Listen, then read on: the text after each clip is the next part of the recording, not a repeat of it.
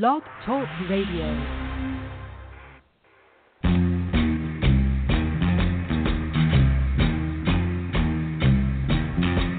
The beat goes on, the beat goes on. Drums keep pounding a rhythm to the brain. La-da-da-da-dee, la-da-da-da-da. Charleston was once the rage, History has turned the page, The miniskirts, the current thing, Genie Viper is our newborn king, And the beat goes on, the beat goes on. Drums keep pounding a rhythm to the brain. La-da-da-da-dee, la-da-da-da-da. The grocery store's a supermarket.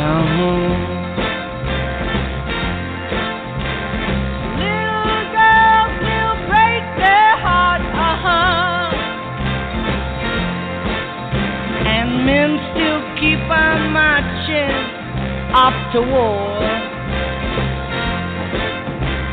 Electrically they keep a baseball score.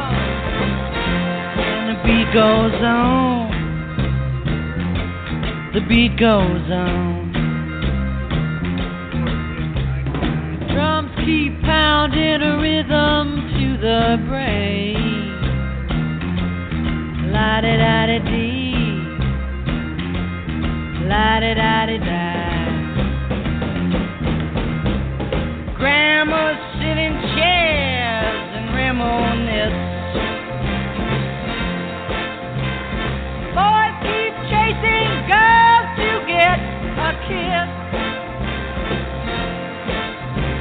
The cars keep going faster all the time.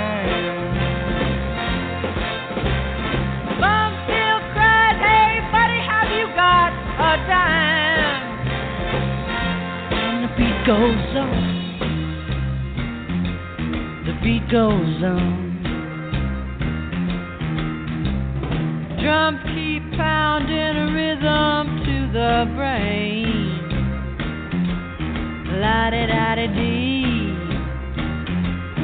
la-da-da-da-da. And the beat goes on. Yes, the beat goes on. And the beat goes on. And the beat goes on. The beat goes on. And the beat goes on. And the beat goes on. Well, I'd like to welcome you all, everybody that's here gathering around the radio. And I'm about to launch a live feed on YouTube. And we're also live on Facebook. Here we are. It's a little after 5 on a Wednesday. And that's the time that historically, at least for the past 3 years, we've been gathering around and sharing some ideas, some thoughts, a song or two. We are hopefully gathering together in a way that I call fellowship. And fellowship is indicative of a group that works together. It could be indicative of a church group gathering together to pray. It could be a family joining together for a meal or a reunion of sorts. Fellowship. It's a powerful word. It's a word that is comforting. It's a word that is unifying. It's it's a word that is something that I work very hard, or at least I try to make happen. And I think that if there was more fellowship out there, that we would accomplish more of what we all want. But sometimes I wonder what we all want. Sometimes I think we all think we want things, but when we really want something, we act like we want it. When we really want something, remember when you were a kid and there was that thing you wanted? It could have been a bicycle, it could have been a game, it could have been a football or whatever. It wouldn't matter what it was. For me, it might have been a fishing pole. But I wanted something really bad, and I fixated on that thing, whatever it was. And I thought to myself, how am I going to get that thing? And I might have asked my parents for it, or I might have worked for it, or I might have really, sucked up at Christmas time and said, this is that thing I really want. And sometimes that thing was an experience. I really wanted to go to the beach for that week, or I really wanted to be able to do something. But that thing could be a tangible thing. It could be an opportunity. It could be a freedom. It could be whatever. But that thing that we want, at least when we were young, we would go out of our way. We made it very clear that we wanted it. In fact, we were incessant usually. At least I was. I was pesky as hell. Still pesky as hell. But when I want something, I'm pretty clear about it. This is what I want. And I look around today, and I see a lot of anger and a lot of venom and a lot of polarity and a lot of negativity. I see a ton of negativity. But what I don't see a lot of is I don't see a lot of what people want. I see a lot of what people don't want. I don't want this president. I don't want that. I don't want this. But you don't ever tell me how it's going to look when you get what you want. And I don't sometimes wonder, or I do sometimes wonder, but I really don't because I know the answer to it. It is no wonder, I should say, why we're stuck in this world where we don't get what we want, where we complain all the time because we make those complaints happen. We whine and bitch about the government, and we allow the government to be what it is. We don't stop it. We don't demand it change. We don't want that. We don't want it enough to do something about it. We don't want it enough to organize. We don't want it enough to unify ourselves because we don't do that. I've been running the Human Solution International for coming on 10 years now. And when I say running, I mean running like a marathon.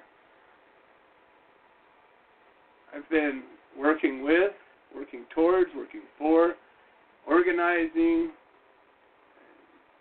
donating, working my hands, my brain, my time with this organization for a purpose.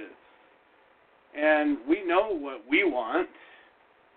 We want a world where freedom to possess, cultivate, transport, buy, sell, trade, make medicine with the cannabis plant is not a criminal act anymore. We can do those things without any fear of persecution. It's a thing that we can do. We can grow a plant in our yard. We can build a greenhouse. We can grow a crop of 1,000 plants or 2,000 or 10,000 or some untold number. And we can make a little batch of some medicine, or we can make a big batch, or we can make a vat. That's what I want. That's what those that are working with me towards ending prohibition want.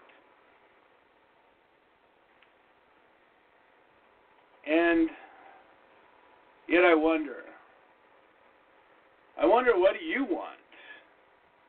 Because so many of you definitely end up watching this show or poking your head in some way, shape, or form, when it comes time to do the work, ain't nobody around.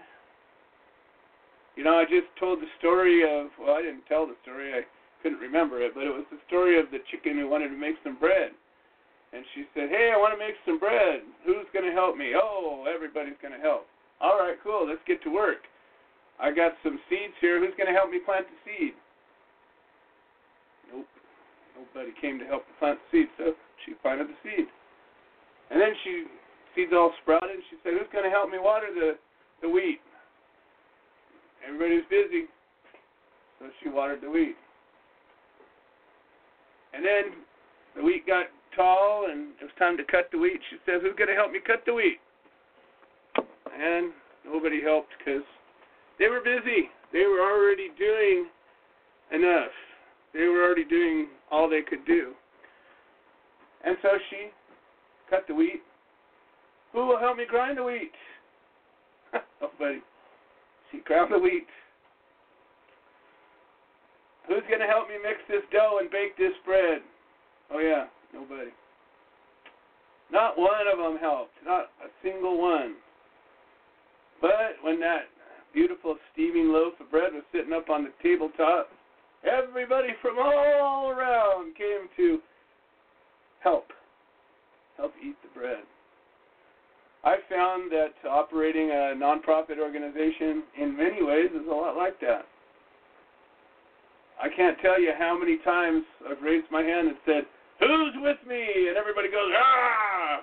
And then, okay, great. We'll have our first call. Let's organize this. And we have a conference call, and there's 10, 12, 18, 25 people on the call. All right, we're going to talk about this. Oh, everybody's all about the talking about it. And we're going to come up with a plan of action. Okay, great. We're going to have a second call. We're going to create an outline. How many people you think usually make the second call out of, say, 25 on the first call? 2. No, there might be 6 or 7. There might be 6 or 7. All right, so 6 or 7 show up for the second meeting, and we have the outline, and we come up with an actual, more or less, a plan. And usually out of those second calls, everybody has a task. Everybody has something that they are needing to do for this project to work. And then there's the third call. That's when there's usually 2 or maybe 3. They call it the Fab 4. Usually when we do anything, historically speaking, there's been usually not much more than 4 people involved with making a project happen. And they can be the best ideas, they can be the most inspired, the most in harmony with what's going on at the time. But when it really gets down to getting the job done, usually it's the Fab 4, or the Fab 3, or the Fab 2, or sometimes it's just the lone wolf that gets the job done. That's not very unified to me. That's actually pretty damn divided, if you ask me.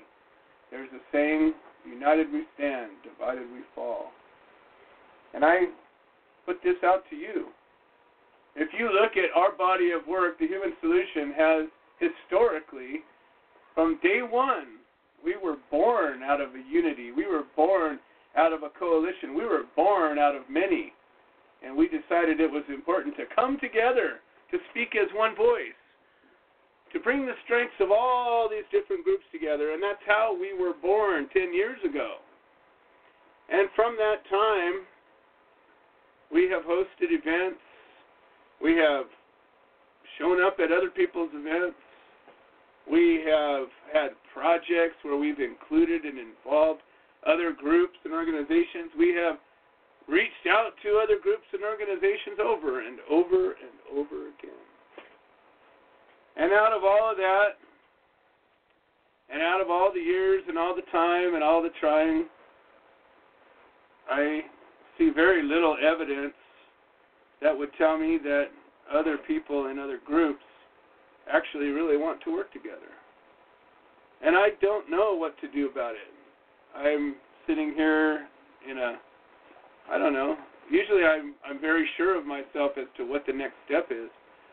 But with this one, my only step is to keep going, to keep moving, to keep showing up.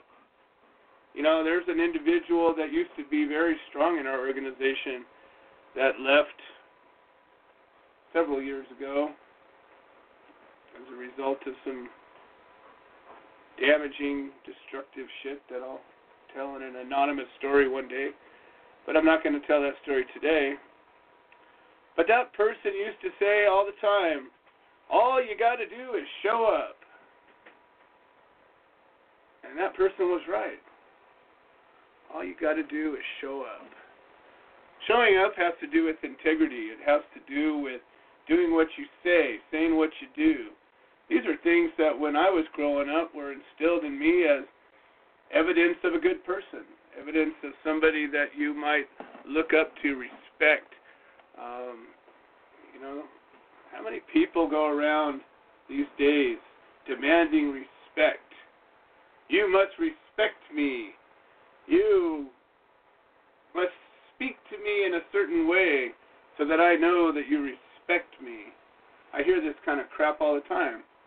And I think to myself, what have you done to earn my respect? I don't necessarily disrespect anybody, but respect isn't something that you get just because you breathe. You have certain inalienable rights just because you breathe, and I respect those rights. Oh, you bet I do. I respect them, I live by them, and I fight for them. But if you want respect, I mean deeper respect, do something to deserve it. That's what I would say. And what one person would consider to be worthy of respect might be different from what another one. But I would imagine that if you were to take any number of people, you pick your number, 100, 1,000, 1,000,000, 10 million, and you were to all ask them, give me 10 aspects or of an individual or 10 traits that might warrant your respect, I would imagine that among them would be integrity, telling the truth, doing what you say you're going to do. I don't know. That seems to me to be something that might be a reasonable thing. And so we're going to talk today about being united or being divided. Divided, as I see so much of. Again, for 10 years, we've worked together. We've attempted to create coalitions. About 4 years ago, I can't believe it's been that long. At least 3 years ago. It might be 4. Anyways, I went back to the Midwest for a case that was a very big case at the time. It was an important case. It was a case that was brought to my attention by a group of people, by a family that was in need, and they knew that we knew some things that might be helpful. And so we came forward out there and we organized and we brought unity together. We brought people together that didn't know each other, that had some things in common, but those things were, by some people's measure, maybe small. But we united for this purpose, and we were successful in accomplishing what we set out to, in no small part because of our unity, and because of that jury seeing the will of the people very clearly, that there was enough unity at that time that jury recognized it and knew their right to nullify, and they did. And we stood, and we were united.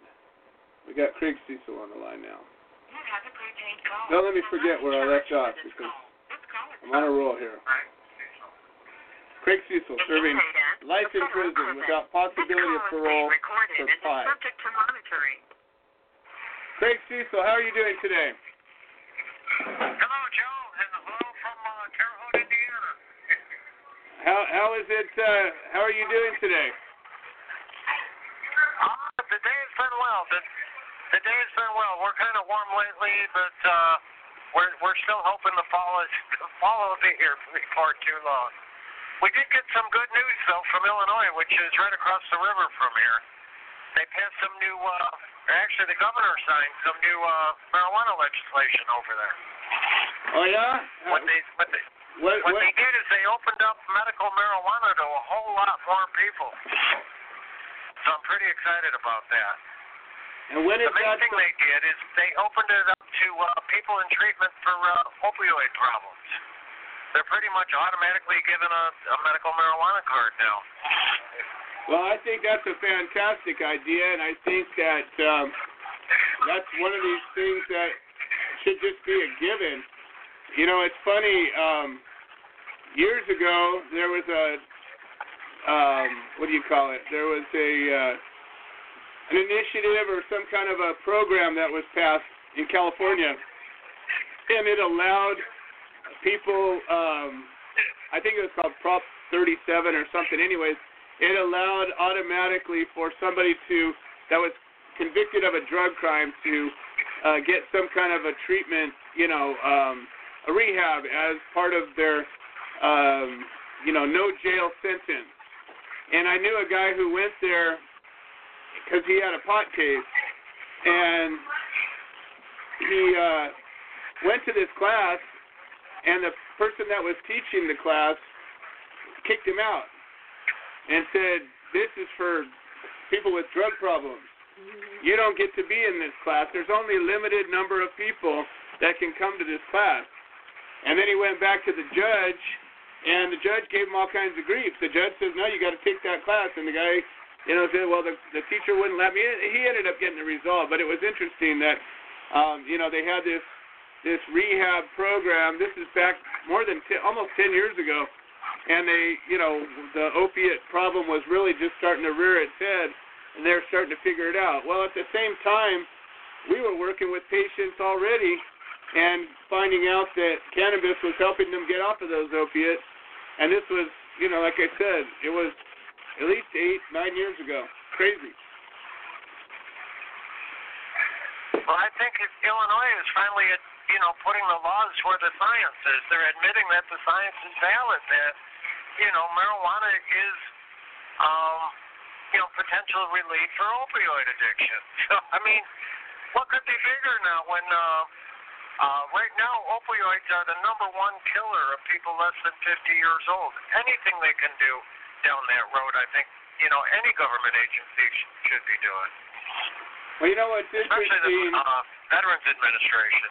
Yeah, that's a big deal right there with all the people that have come back from all of our various wars, and even the old guys. The last guys from World War II are still alive, and it's all the trauma that comes out of being in a wartime situation.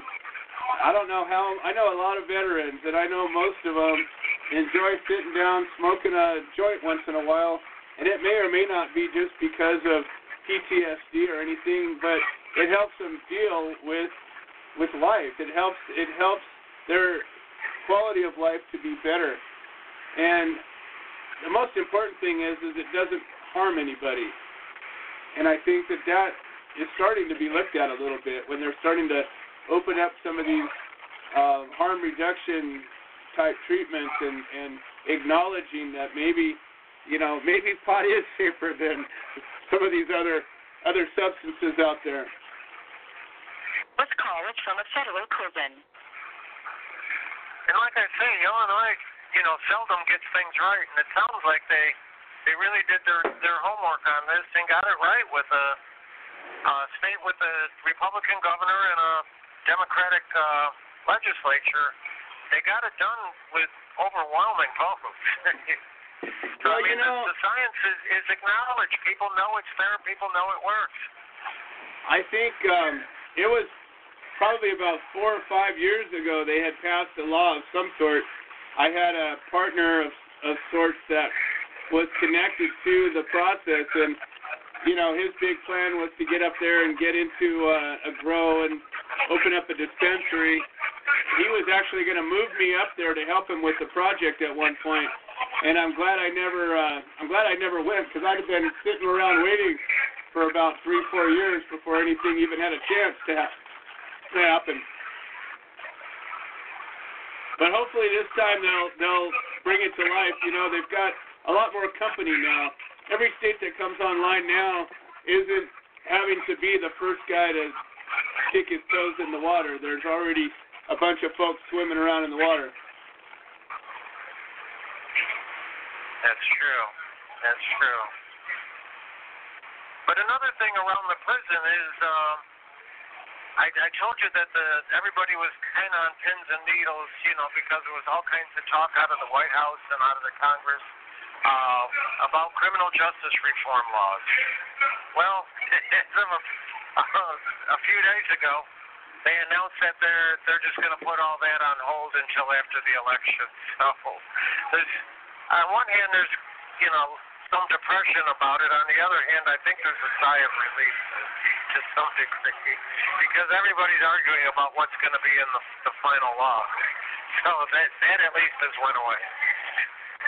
Yeah, I think that I can remember a few years back when Obama was starting to do some of his pardons and some of that stuff was happening. And I can remember there was a whole lot of hubbub going on because there was, I think, one guy that was a pot guy that got released. And there were so many people. I think, no, the first guy I think was a coke. He had a cocaine problem. And I became aware through one of the inmates that I was working with our publishing company way back when. And when he was getting out, I spoke with him on the phone, and he had all these big plans, and he was telling me how everybody in this was in Colorado actually, and everybody there was, you know, up in arms about who was going to be next and who was going to get let go and who wasn't. And I think the wasn't ended up being a whole lot more than the wasn't. This call is from a federal prison. I think all in all, the Obama-era clemency project, as it was called, there seems to be a consensus that it was basically overall a failure. As much as they did commute the sentences to 1,714 federal prisoners, the original goal was 10,000. And when they came down to about the last year and a half, they had, I think it was over 20,000 applications. And they just kind of went nilly-willy through them on how they considered, you know, which ones to grant and which ones to deny. It's really kind of crazy, some of the ones that I've seen granted to guys that they were part of street gang drug organizations that actually killed people. And they left here. And under the Clemency Project, you know, but then, you know, the likes of me are still here and, you know, many that are situated like me with John Knock and Vance and so many others.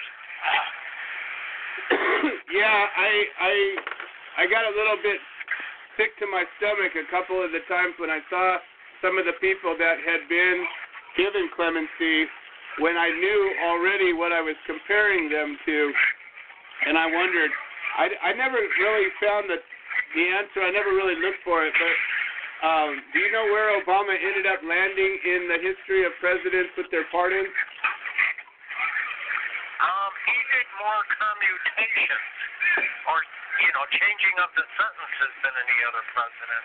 I think the one that's done the most executive clemencies, which also, you know, which is commutations plus pardons, I think President Ford actually held that because if you remember, he granted pardons to basically all the Vietnam draft dodgers. Right. And I think there was about 6,000 or 8,000 of those.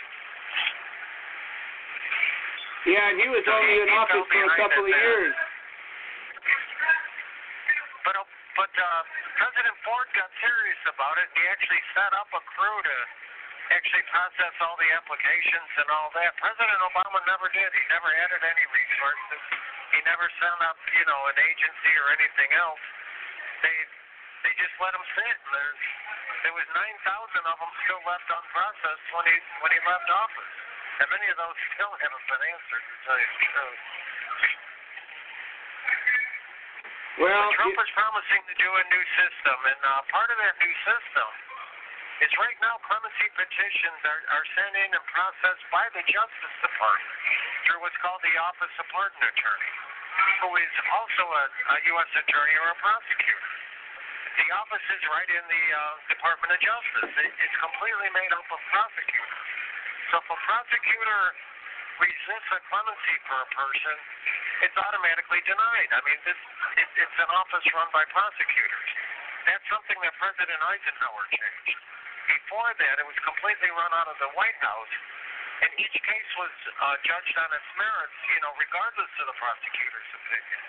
Now, Trump is, Jared Kushner has started to lean that way, and he has, from what I'm told, about 1,000 applications that the White House itself is going to process and not run them through the pardon attorney's office. So I'm encouraged that they've seen the error in that system, and they might actually go back to a system where it's based on, does this person deserve clemency, not whether, will this make the prosecutor look bad? Yeah. So I mean, that's one of the things that would actually indicate an evidence of some justice. I think that, if something was actually based on its merit and was actually able to be judged truly by its merit, we would actually be able to say, yeah, we do have a justice system rather than saying we have a legal system, which is what most of the people that I know that are involved in, advocacy and activism on this side of it would call it a legal system rather than a justice system. Well, and there is situations like mine, a first-time offender on a marijuana charge with a life without parole sentence. Like I told you, even the administrators and the guards in the prison are forever pulling me up. Is this true about you? I heard, da-da-da-da-da. So even they're surprised by it. The American public's surprised by it. But I think there was so much resistance from the prosecutor to my clemency bid, just based on them being embarrassed that, to have to answer the question, how did you give a life sentence to this? They didn't want to answer that. Yeah, I think that, it's funny. I've been talking about unity and division and things like that in the last several episodes, and I think that a lot of what happens with people is they get in a compromising position and they don't want to deal with things. People don't like to claim ownership of their own actions, and they'd rather, either throw up some kind of a handful of dirt in your eyes and say, oh, look at that thing, or point their finger at somebody else, rather than own something that they did. Say, wow, you know what? We made some poor judgments back then. Maybe we should revisit this and do the right thing, maybe implement some justice. They just don't do that very often. That's correct. But look at the cases that, that the president didn't consider, like John Knox, a first-time offender, again, a successful, educated person that was just marginally connected to a marijuana group. And again, he got a life sentence, just like mine. Now, why, now, if they actually look at it not from a legal point of view, but from a point of view of right and wrong, neither one of us are dangerous, never been dangerous, and never will be dangerous. So who should they release? One of us or that street gang member that's already part of killing people? Oh, the answer should just be so easy. Nobody should even have to think about it, and yet here we are having a conversation. Well, you've had your first beep already. Well, thank you. But one thing I'd like to ask for all the listeners is push the White House for those people like me. From what I've actually seen in announcements from the White House, they prefer emails. So if you can email to the White House, ask the White House, look at some of these crazy sentences. Like Alice Johnson, who did get clemency, like me, like John Knox, like others, where the sentence doesn't fit the person or the crime. Please ask the White House to consider that rather than, some silly legal stuff and whatever the prosecutor has to say to protect. Well, and there goes Craig Cesal, and I'm going to put out a little incentive.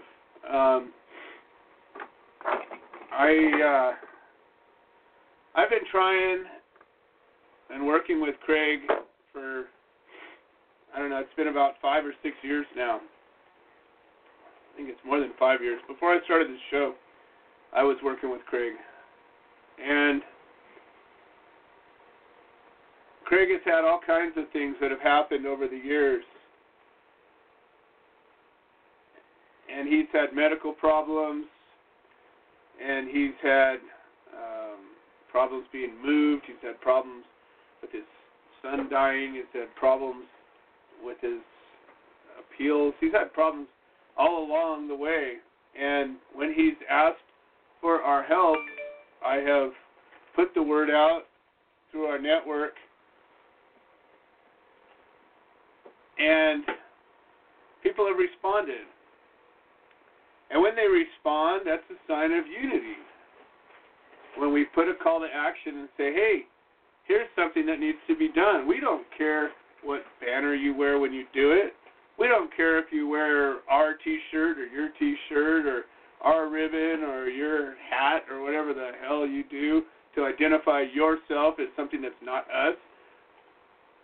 But what does matter is that we stand together as one voice when an action needs to be taken.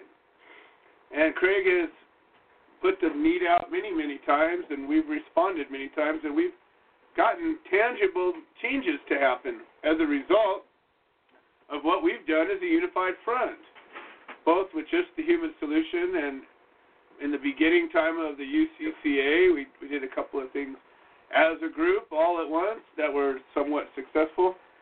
But at the end of the day, we got action to happen because people didn't even necessarily get off their asses. You can type an email from wherever you sit.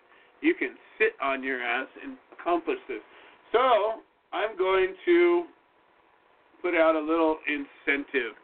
If you are to send an email to the White House and CC me at grumbindjoe@gmail.com, most of the people listening have either had my email or I will type it up here on the YouTube live stream. This will be exciting.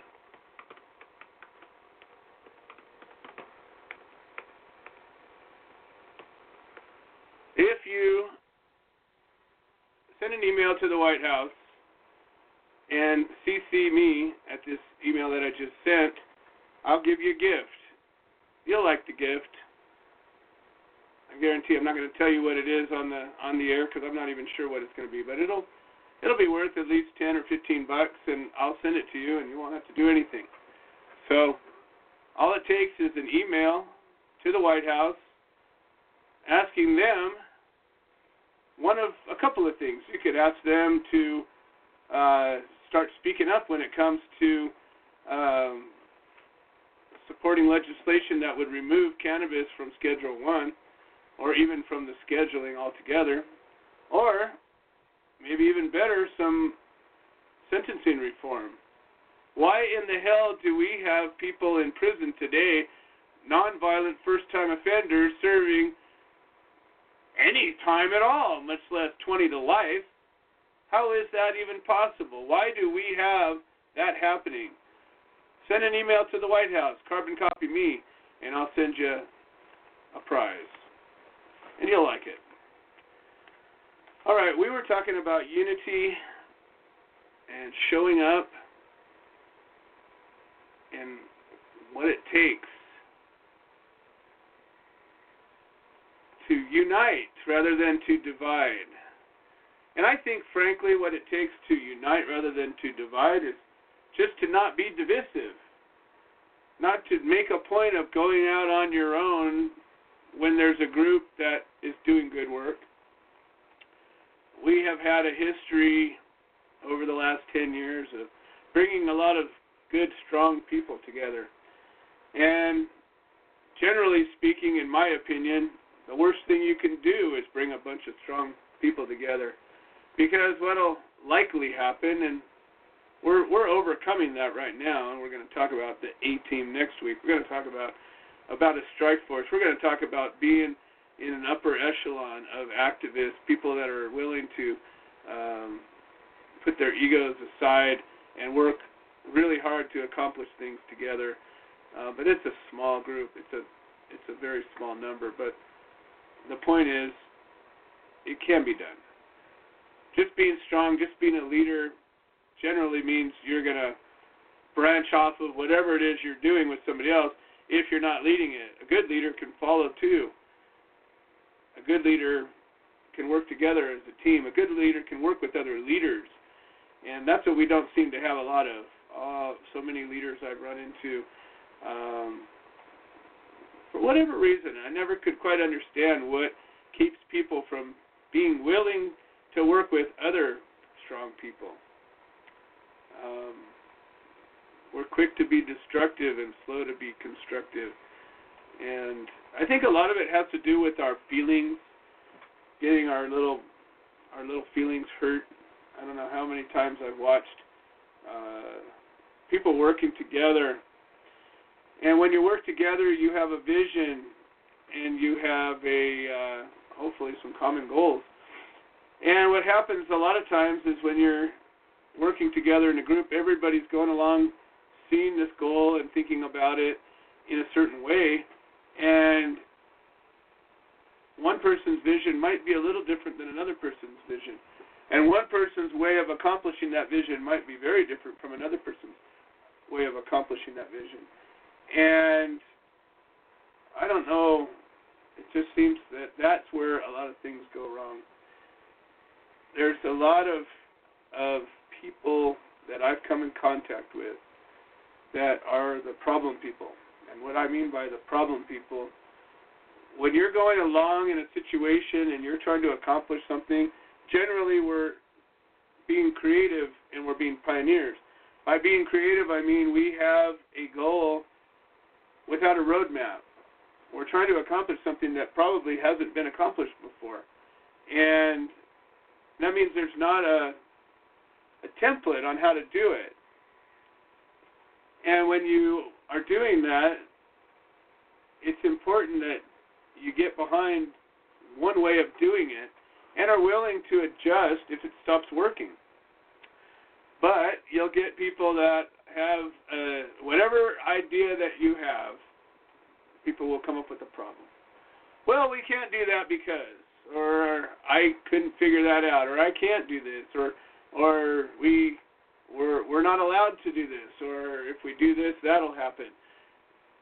There are so many people that I've come upon who, no matter what you give them as a task or an opportunity or a vision or a goal, they will come and tell you why they can't do it, how they can't do it, what's wrong with it. And so seldom do you find people that say, yeah, you know what, we'll make this happen. Come hell or high water, we will get together and we'll do it even if we have to work hard. We'll do it even if we have to show up over and over again. We'll do it even if it's boring. We'll do it even if it's difficult. We'll do it even if we look stupid while we're doing it. Every once in a while you find somebody that's like that. But most people, I couldn't do it because. I couldn't make it because. I'm already doing all I can do. All of the reasons why not. And we sit here today in the last Wednesday of August in the year 2018.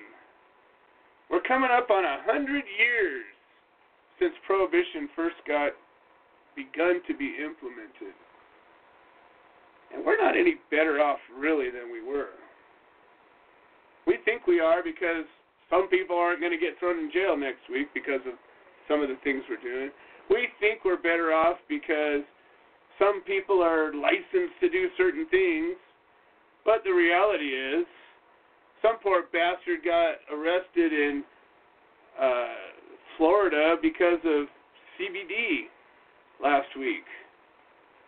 There's people getting raided over the stupidest things.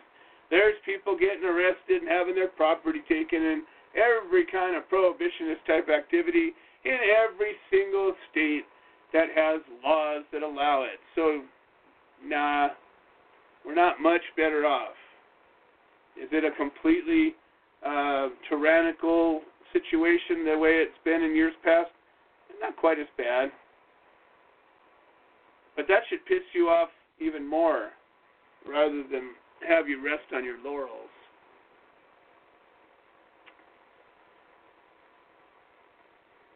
There are all kinds of people that come into this activist world, and I look for patterns when we're moving along. And one of the things that typically we have in common is that we've been affected directly by the war on drugs, meaning we've been arrested. I've been arrested 5 times, I think. Fought 20, I think a total of almost 30 felonies. Ultimately, I've won, and I never took a deal, and I never ratted on anybody. But I'm in small company. There's not a lot of people that can state that claim. The truth is, yeah, my activists woke up the very first time they threw me in a holding cell over 10 years ago. And I was always an activist of sorts, but I didn't become this version of activist until I was stuck in a concrete room that I couldn't get out of. And then I had to fight my way through a system for the next 6 years. And I watched people all around me do the same thing. That's what a lot of us have in common. Some of us have in common a friend or a loved one, or it's happened to somebody that they've known. Some actually get it. Some actually value this plant and recognize that it's worthy of fighting for without having to endure incarceration and loss of freedom. But the thing that I've found that most activists have in common is that we're damaged. There's something wrong with us. And by something wrong with us, I mean we might have battled or are battling some kind of a physical ailment or a mental ailment or, again, a freedom ailment. But there's something that we are dealing with or overcoming. And there's something about when you get outside of your own personal comfort zone that brings you into a world where you can work on something that's bigger than you. And that's the thing I think that we all have in common. Now, I'm not saying that there aren't fakes out there, there aren't provocateurs out there, there aren't people who just are here to ride coattails and are in their own agenda. There's plenty of people like that. I'm talking about the true activists. And so what happens when you have a bunch of damaged people that get together for a common good, a common goal? Well, we have a lot of heart, a lot of passion. Well, what happens when passionate people get together and they are passionate about things? Inevitably, somebody says something or does something that upsets another person. And inevitably, there's some kind of a conflict, and conflicts sometimes escalate. And ultimately, what happens is division. Division happens. One of them will walk away. Both of them will walk away. Fingers will point. Accusations will fly. And at the end of it, we're not stronger. We're never stronger when these things happen. We're always weaker. And that's what I've seen happen over and over and over. So we have to keep in mind as we're working together that there is these inherent roadblocks that we need to be aware of. And I think that, I don't know, maybe if enough of us started to pay attention to that, we would focus on unity. All right, I'm sort of rambling around a little bit, but I've got some stories I want to get to, and I will get to them. But we've got Pete Yeaple on the line and Glenn Keeling on the line. And Creed Leffler was here. My guess is he'll come back. And let's start with Pete. Now, anybody who knows Pete Yeaple, tell him to settle the hell down. He's working too hard. He's getting himself sick. And we're only going to be good if we can keep fighting. That's another thing that we have in common is we usually work tirelessly and we don't ever give ourselves enough enough rest time, enough time to recover, recuperate. We just keep going because work needs to be done, and somebody needs to do it, and it ain't going to do itself. So, Pete, without any further ado, welcome to the show. How are you doing today? I'm actually really good today, Joe. I truly sat on my ass all day long. I truly did that. That's like you're the the one first person time I've done that, and I can't tell you how long. I would be glad that sitting on their ass for a day. Yay! Now, mind you, I was working while I was sitting, but at least I was sitting. You know what I mean? That's a plus. That's a huge plus. Yeah. Well, I mean, no, I had a great day today. Had a great conversation.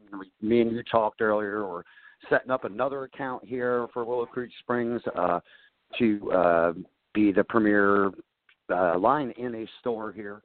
We're bringing that over here, and we're going to open up another one. And there's a lot of opportunity happening. And this past weekend, we did this music festival. We did a 3-day music festival. Helen sat out there on Friday. We've collected a few donations. We're going to send them your way this week. It was great. It was a great crowd, great people, and it's been awesome to be able to get out there. And mind you, I did have a stroke and left the hospital to go to the event, but Whoops, I had it. But listen, that you're right, Joe.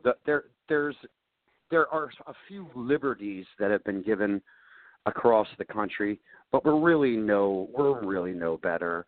And an unfortunate thing that happens too a lot of times, I find, is in states where progress is made in some sort of way, and primarily once there's some sort of recreational aspect, the state quiets down. The state, the people there, they don't push as much. Now, they have to understand that, fine, they may have some state laws and a few state liberties, but it doesn't protect them. We know the federal government doesn't care and can do as they please. So, your fight never ends until we all have freedom, till no one's in jail, till cannabis is as common as grass or as a paved road or as a road sign. I don't care. It doesn't have to be comparable to a plant. It just needs to be without notice. It just needs to be every day, and until it's that. And again, we do all fight for different reasons. I fight because the plant saved my life. Not only saved my life, keeps me alive, and and healthy as I can be. I couldn't imagine if I did everything I try to accomplish in a day and didn't treat with cannabis. I'd be in a bag of pharmaceuticals, and I wouldn't, again, be able to do what I'm doing. And that's what people don't understand. There's a huge misconception on the East Coast about CBDs and what CBDs are and what a proper medication to take is, whether, most people are buying, hemp seed oil and thinking they're really medicating themselves. And it's a shame. And, and the news doesn't help here because they're just as ignorant. And that's why I'm glad I'm here. As much as everybody knows I wanted to stay out west or go back to Florida, I'm needed here right now, man. This is where I have to be because these are my people, Let's be realistic. I lived most of my life here on this ground. So I owe it to everybody here, and I'm doing everything I can. If you guys can help me, please reach out to me, 845-522-3162. That's my personal number. You can call it. I might not answer right away, but I will call you back, I promise. Also, Solidarity Over Separation, the Human Solutions New York chapter. We're on Facebook. Please contact us there or at cannawetalk420.com. Please, guys. We've got a whole world of things that we're doing. We're doing TV. We're doing radio. We're doing concert tours. We're doing, you name it, we're doing it. And when I say we, I'm talking about me. I've got some help. Don't get me wrong. I have Nikki Tenney and James Tenney. They're always available to me. I have a friend of mine, Larry Lawless, that helps from time to time. Helen, of course. Without Helen, I do not function. So that goes without saying. And then, of course, my nephew Bart. That's just really been a superstar lately. Well, I couldn't deny that you're getting more work done with you and your little crew up there in New York than most of the other spots that are functioning today. And so, that's what I keep talking about unity. What if we all decided to work together on a little project? What if we all decided to, I don't know, let's do it together this time instead of I'm over there and they're over there and he's doing that thing over there and that guy's doing that thing over there. Why don't just once we decide to do it together? I just I keep waiting for somebody to call in and explain it to me why they can't or why they won't, or even better yet, why they will, and let's get started. Hey, Joe, but I think that people don't understand. This is, I think, one misconception that people have, that when we ask them, please come to the Human Solution, we'll, help us, we'll help you, blah, blah, blah, blah. We're not asking you to lose your identity at all. Shit, I do my own thing on a daily basis. Not everything I do is SOS. Joe knows that, for Christ's sakes. But we work together. We're working to the same goal. Everything I do with my company, yes, I stamp SOS right along with it. Why? Because it's important to me. It's super important to me. And two, they go with each other, for Christ's sakes almighty. 90%, or, well, no, I won't say 90%. Let's say that at this point in time, what is it, maybe 55% of the country treats illegally in some form, shape, or whatever. I mean, those of us that are the majority are the minority, and I just don't understand how that happens, because it doesn't matter if you're black, it doesn't matter if you're white, it doesn't matter if you're homosexual, it doesn't matter if you're heterosexual. If you're a sick human being, or if you are a human being, you need the cannabis plant. So, I mean, where is all of this commotion? Again, we're talking about a plant that's never hurt, maimed, killed, caused harm to anyone whatsoever in any fashion. So how can it be such a terrible thing? I just received an inbox today that, and I'll be attending. I actually just wrote to a senator that I know so that I could get involved. New York State Legislature is holding a session on cannabis, and I'm going to make sure I'm there. And, yes, we'll be there with ribbons, and yes, we will be there and letting them know what we feel, man. This is just it's getting out of hand. It's truly getting to the point of ridiculum with all of the information that's available. This is another thing now. This is one more thing I want to say. One more thing I want to say about this is, what's that? No, I'm gonna take ridiculum. That's a great word. I seldom hear a word that somebody uses that I haven't used before. So I'm going to borrow that one. Yeah, it's become part of my vocabulary, which is a scary part about it. It truly is. But it is. It is. I can't think of a better way to explain it, because it's absolutely ridiculous. But that word there isn't comparable enough to what it truly is. And ridiculum, I think, kind of covers it all. But I'm there on that one. I 2 thumbs up. All right. I just want everybody to know that, listen, we're here if you need us. Please, we do need you. Come on board. Do another thing too. Please visit our board. All of our nominees are in now and locked. Correct, Joe? As of tomorrow, is it Thursday? Tomorrow is actually the last day to submit a nomination, but that's what I'm getting to right after you. Right. Let's get them in there, guys. They got some people to run against. I'm telling you, we've got some heavy hitters in our organization, man. That we all care, and if you do care and you do have some time, please, man, put it towards a great cause. And I can't think of a better one than Human Solution. Well, I couldn't agree with you more. And again, Pete Yeaple just tearing it up in New York and the surrounding areas. So it's a pleasure. I'm going to have to tell you, though, I'm going to put my foot down. No more strokes. No more hospital time. That is no longer acceptable activities. So just be mindful of that. Yeah, the last 2 days have really taught me that I have to refuel. You know, I just have to refuel, and that's what I did. I just took a little time. And it's not like, again, like I said, it's not like I didn't work. I got stuff done, but I'm the kind that's like, as I'm talking to you now, I've paced around my house 412 times.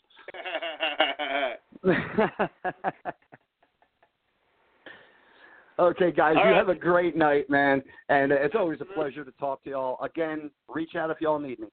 You betcha. All right. Pete Yeaple, once again, I will, it's always a pleasure to work with Pete, and he's one of these guys that is, you know, when I met him, we were actually, the UCCA was actually sort of functioning, and I got started to tell the story of the UCCA. And when I was in this place in the Midwest a few years back, and we fought really hard for this case, and we won this case. This defendant was acquitted on all counts except for one minor one, which ultimately he did a couple of months. But at the end of the day, his mom, who is the one who organized this, and that's as close to identifying anybody I'm ever going to get, she was very adamant about understanding the value of unity. And there was such a passion for, let's create a unified group. We need to get all the groups together. And so we put the word out. And I can remember, this is almost 3 years ago now. Yeah, I guess it was only 3, not 4 years ago. But it was, about 2.5 years ago we started the UCCA. And we got together, and I swear to God, we had at least 50 people on those first conference calls. And I was so proud of all these people that had come together. And there was people from little groups and people from big groups and individual advocates and activists. And we got so far as to create our name, and we wrote out a mission statement, and we even had created a website, and we had a couple of dozen people that regularly were getting together to work. We created our Facebook pages, and we actually did a couple of little attempts at an effort. But if I look at the page today, there's about 4 or 5 people that post stuff on it, and very little of it is about actually ending prohibition. It's usually some legalization, something or another. And we all agreed when we started this organization that we're not about some BS law that allows for things. We were about ending cannabis prohibition across the globe. Completely. Ending it. Freeing the plant. That's what we were there for. And today, there's a handful of people that post a few things, and none of them generally have anything to do with ending prohibition. There's this and that about this law or that law. There's this and that about some random tidbit of something, and there's once in a while something about a prisoner. But it fell flat. And about almost a year ago, we were working on that big letter. We worked so hard, a handful of us worked really hard, and we drafted a letter, and we actually made it so easy. It was when the Rohrabacher Amendment was moving forward, and it was one of the amazing people that are still part of the UCCA, came up with this idea of, if we could just get support all at once before this bill dies, we can keep it alive and make a difference. And a handful of us worked our asses off. And we did everything we could think of to promote this letter. We got, I don't know, I think we broke 1,000. 1,000. And we were like slapping ourselves on the back every which way. And then, you know, you look at some dumbass video on YouTube with some girl's bathing suit fell down a little bit, and there will be 3 million hits or some whatever. You just look at anything that actually was successful, and you'll see millions. We got 1,000 from the diehard, hardcore activists, and the work we did to get those 1,000 was unparalleled. I mean, we wrote the letter for you. We handed it to you. We told you how to do it. And even then, everybody, all the problem people, oh, I can't figure it out. I can't download it. I can't write it. I can't. And we would hand feed it to you. We would literally, I mean, it was unbelievable. And at the end of the day, we looked at each other and licked our wounds and kept walking. But that was the last thing that we really did as the UCCA. And I don't know. I would love to see there be a renewed interest. And I don't care what it is. I don't care if it's the UCCA. I don't care if it's the UCCB. I don't care if we make up another name, but I don't know what it's going to take to unite the people, to really actually get all the people and speak as one voice. Get in one room and say, here's what we're going to do and here's how we're going to do it. And we're going to take it seriously enough to grow it. We're going to take it seriously enough to, I don't know, move past what always keeps us from doing it. All right, Glenn Keeling's going to be up next, and Creed Leffler's on the line, and or he keeps coming on and popping off. But one of the times he pops on, we'll get him on. Elections are coming up. In about a month, we're going to be having our elections. The Human Solution, every 2 years, as I've been saying for the past 6 months, elects all of its leadership. Tomorrow is the last day for nominations. This last week we got one final nomination. So I'm going to go ahead and read all of the nominations. We have until midnight tomorrow to nomination in, otherwise this is where it will be. So for President, CEO, myself and Pete Yeaple are running. Vice President, we have Pete Yeaple, Glenn Keeling, Lisa Wooldridge. Treasurer, CFO, Becca Nichols is running unopposed at this time. Secretary, Pete Yeaple is running unopposed at this time. Chairman of the board, I'm running unopposed at this time. And for the board, we have Becca Nichols, Pete Yeaple, Peggy Kimmel, Glenn Keeling, Lisa Wooldridge, Laura Roberts, Mary Donnelly, and Kathy Z are our candidates.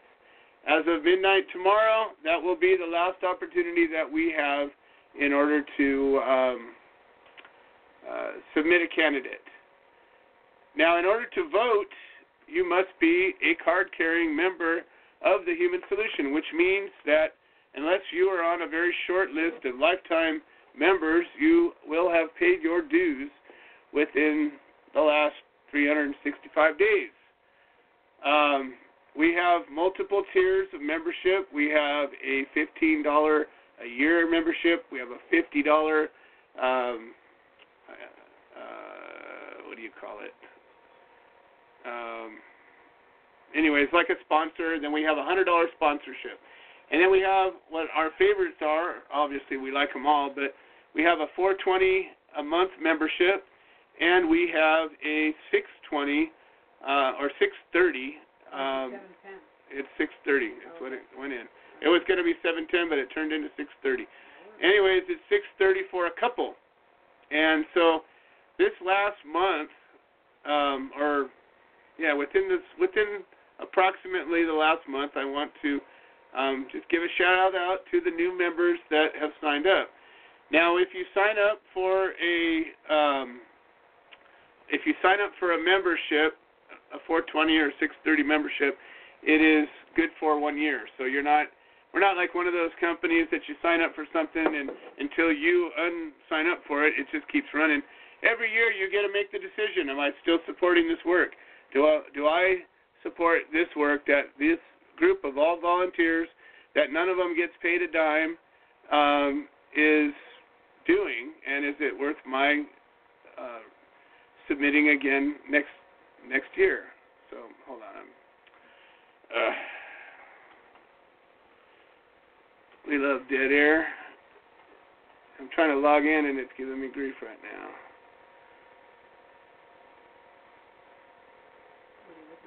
No, I'm signing on to see who signed up. Yay! We got new people that signed up. You can go to messages. I found that. No, I got straight from the place. All right, here we go. So in the last month, we've had, hold on, this is what I'm trying to do, past 30 days. All right. So Melody Cashin, she's been on the show, and she's an advocate out of, I think, South Carolina, North Carolina, Tennessee, that area. She's got a case going on. She signed up in July, the end of July, and so really pleased that she joined up. I was hoping to have her back on the show, but we haven't yet. But if you talk to her, tell her it's important. It would be great for her to come on. Then we got Mary Carlin and her significant other. A pair of them signed up for the monthly membership. And then we got a company that's a pet product called Petitudes, and the owner of the company's name's Jerry. He signed up as a sponsor. And we got Dee Dee Kirkwood. She is an all-time amazing person, and she gave a donation for her sponsorship. Myself and my wife signed up again as a monthly membership. We got David Maria Pania. They both signed up. Jay Moon signed up as a sponsor. Susan Cadigan signed up as a 420 member. And you got Debbie Elkins. She signed up as a 420 member. And just today, Nicole Lewis signed up. So I'm really pleased for everybody that has signed up in the last little bit. And it makes a difference. Did you see the pickle one too? Yeah, that's Debbie Elkins. Okay. What it means is that the Human Solution, who is an all-volunteer, nonprofit, 501c3 civil rights organization, we stand up for people that are fighting cases. We have the tools to help you to stand up for yourself. We have been through it. I've been through it. So many people have. And when it all comes down to it, we know how to work together. We will work together, and we'll help you with your case, with your cause, with whatever it is that's helping us end prohibition. Our mission is to educate and support. Educate and support with the purpose of ending cannabis prohibition right now. And we'll keep going once cannabis prohibition is over, but for right now, that's what we're doing. And that's what we do. We've supported cases all over the country. We've supported cases in the UK, in Canada, in Australia. We've had members in Japan, all over the place. And whenever there's a case, we don't care how many plants you had. We don't care if you were following your state's law. We don't care if you had some other strange thing happening. What we care is that no one should go to jail for a plant. No one should lose their job for a plant. No one should lose their home, their kid. No one should ever suffer because of this plant. Unless they're allergic to it, then probably shouldn't be for you. But that's the point. There's been cases I've supported, and I couldn't stand the person that was involved. And maybe they should have been in jail for something else, but they certainly shouldn't have been in jail for cannabis. And that's the point. This is not about any one of us. This is not about any specific detail. This is not about that's okay, but this isn't. It's about no one should go to jail for a plant ever. Ever. And that's, I think, part of the problem. That's the division. We have so many people that can, for whatever reason, find a place that's outside of that. And I just can't help but think that if we got together more often and more regularly and more of us and started to articulate that thought, tell me, why does this plant need to be regulated? Not one person yet has done it. Why does this plant need to be taxed, unlike any other plant? Why does this plant need to be restricted?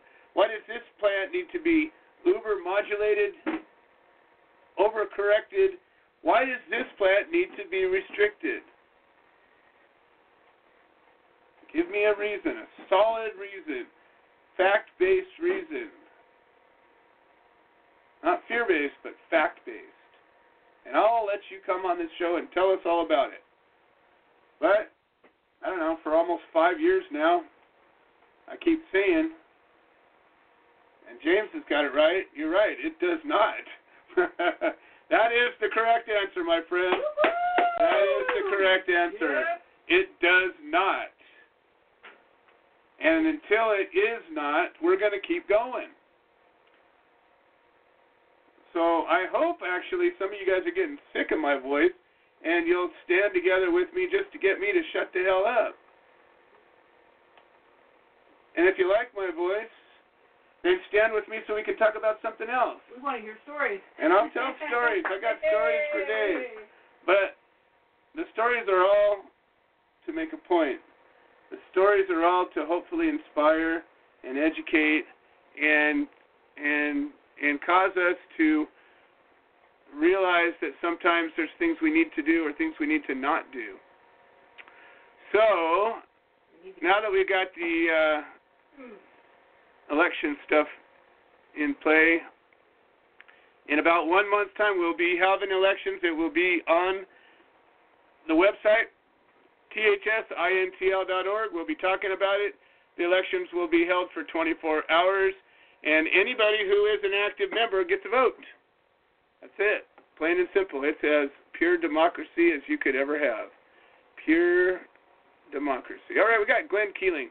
Glenn Keeling's another one. He's a warrior. He's fighting a case by himself. He gets it. He's been through the mud with other groups. He's been through all kinds of division and BS, and he's pledged his support. He's pledged to help us end prohibition once and for all.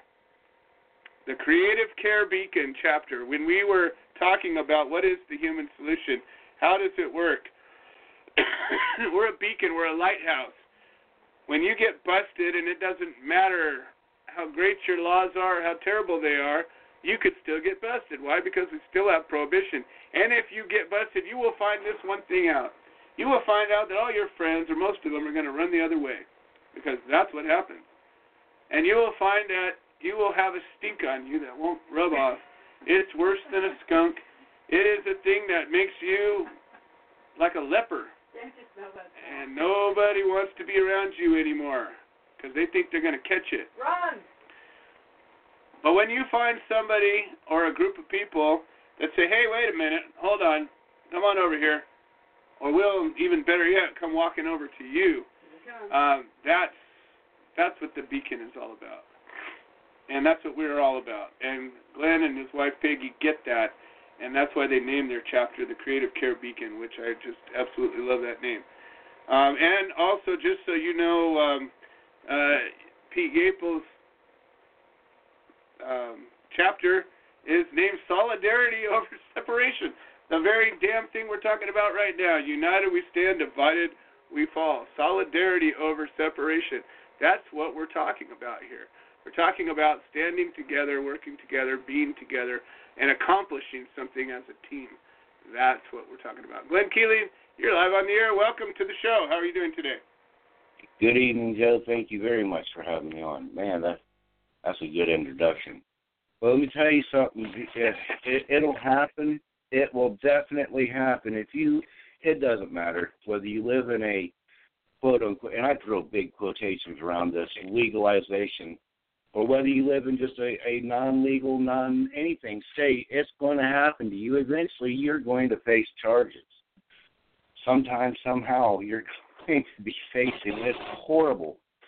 Between my wife and I, we're looking at 27 felonies and 4 misdemeanors. Not that the misdemeanors are a lot.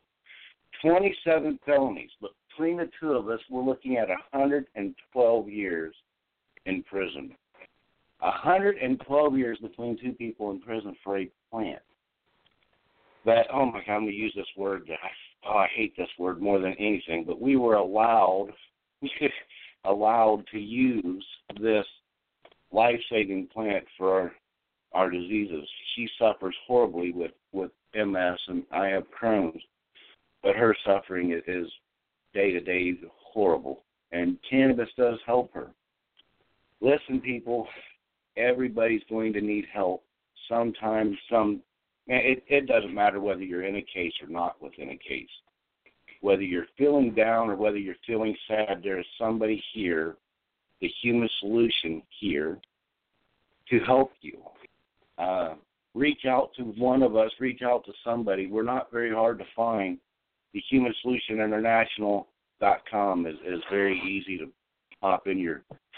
There's a huge group of people there that open arms that will listen and help you. Pete Yeaple, man, I got it. Man, I had the pleasure of going to New York and spending time with him and his wife. And lovely people, great, caring, man, strong people. You've got to slow down some, though. I know you hear me. Slow down, brother. We want to have you around for the long haul. Joe Grumbine and his wife are, oh my, they are warriors right there, buddy. I tell you, I am so proud to be part of an organization with so many great people that are involved with this organization, and I thank every one of them. Listen, people, my name is Glenn Keeling. I'm very easy to find. Very easy to find. Or you can even give me a call at 419-863-0498. We're here. We're here to help people. Hopefully, tomorrow we have another attorney conference. Crazy, like I said, my wife and I are facing tremendous amount of charges, and it's wild because we're charged with possession of drugs. Either way it goes, the court has allowed us to use the very thing that we are being charged with. And I understand that we are the first ones so far that has been allowed to use exactly what they're charging us with in this cannabis world that we live in. Crazy. Well, it is absolutely crazy, and it's though that we bring attention to the crazy, to the ridiculum, as Pete would say, that hopefully, if people can scratch their heads and go, really? Are you kidding me? This is happening? Possibly, just maybe, more of us would stand together and start pushing. And when we push more, that's when things start changing. We have the numbers, we have the strength, we have the ability. We just need to bring it together and get it to happen.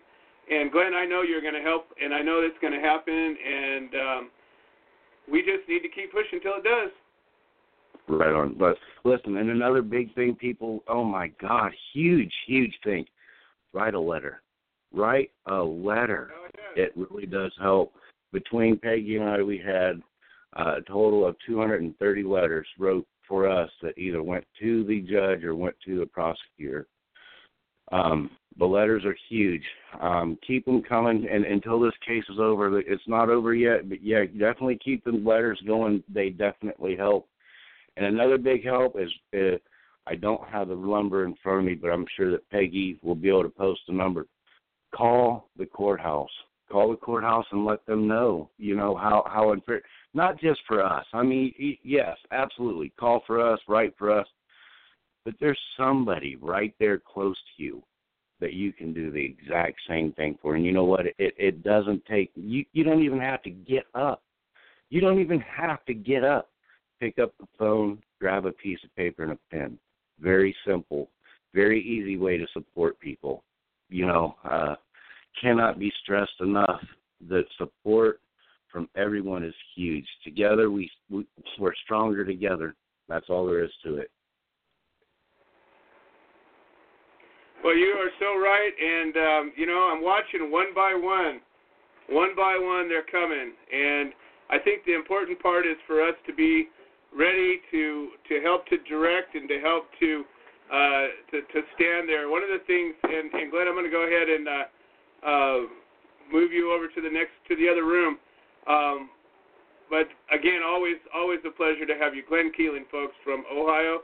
Glenn and his wife Peggy, they're walking the walk. They're making it happen. I just lost my train of thought. All right, well, we're going to pass into the next room. Yeah, see, that's what happened. I pushed you to the next room, and I forgot what I was saying. God dang it. All right, I got Terry Cannon on the line, and she's going to speak.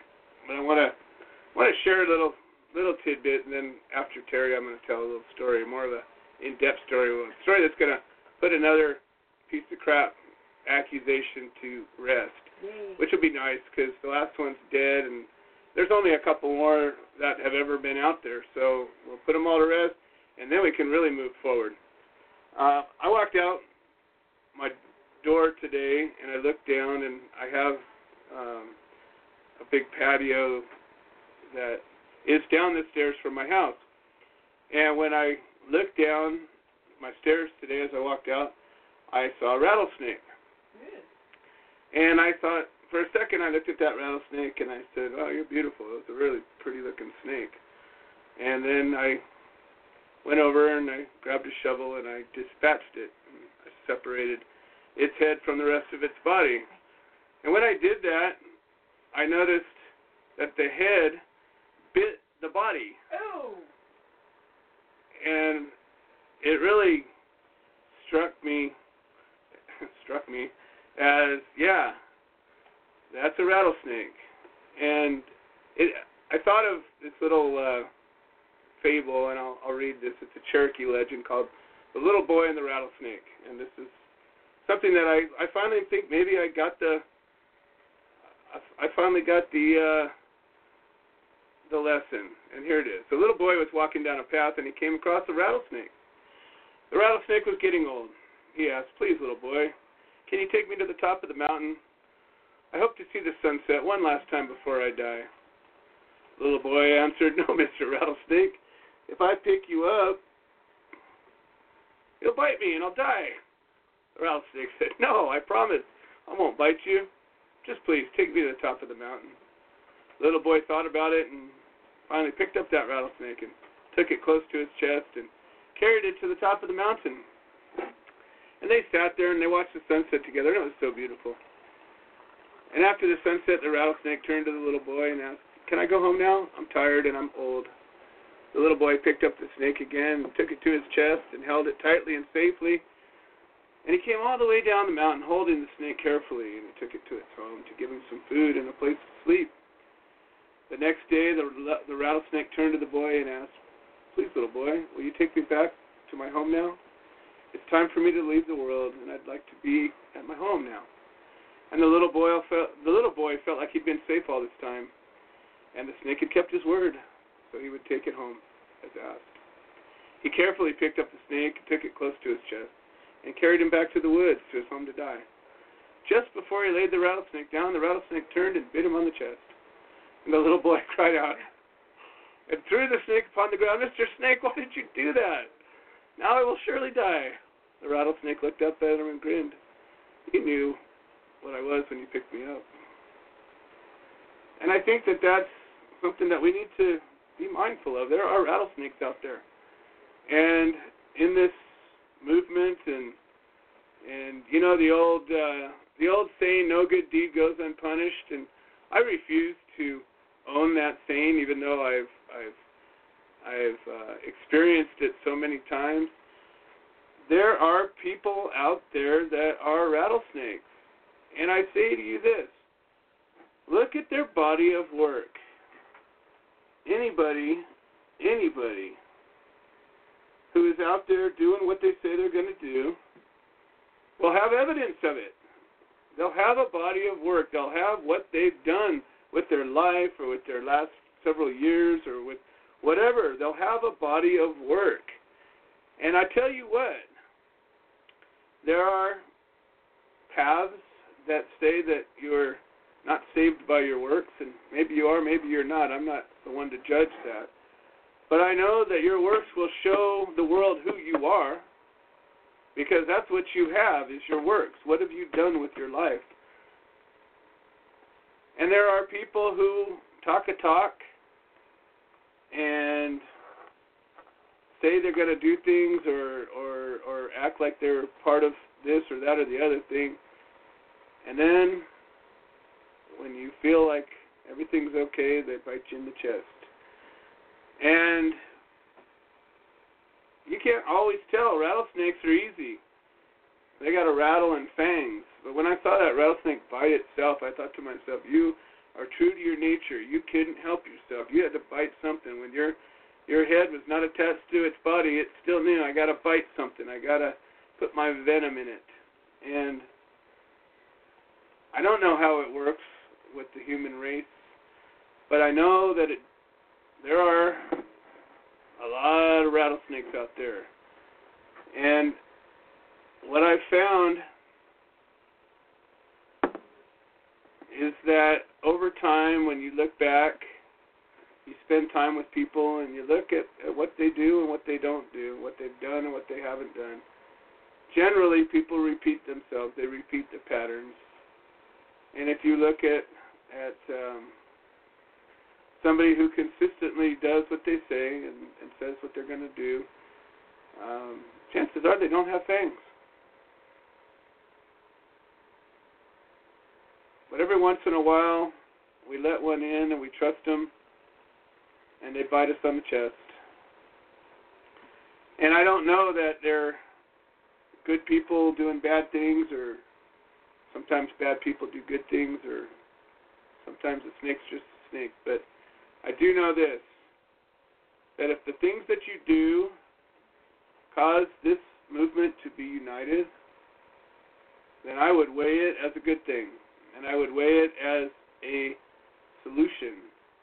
And if the things that you do cause the people in this movement to be divided in any way, then I would say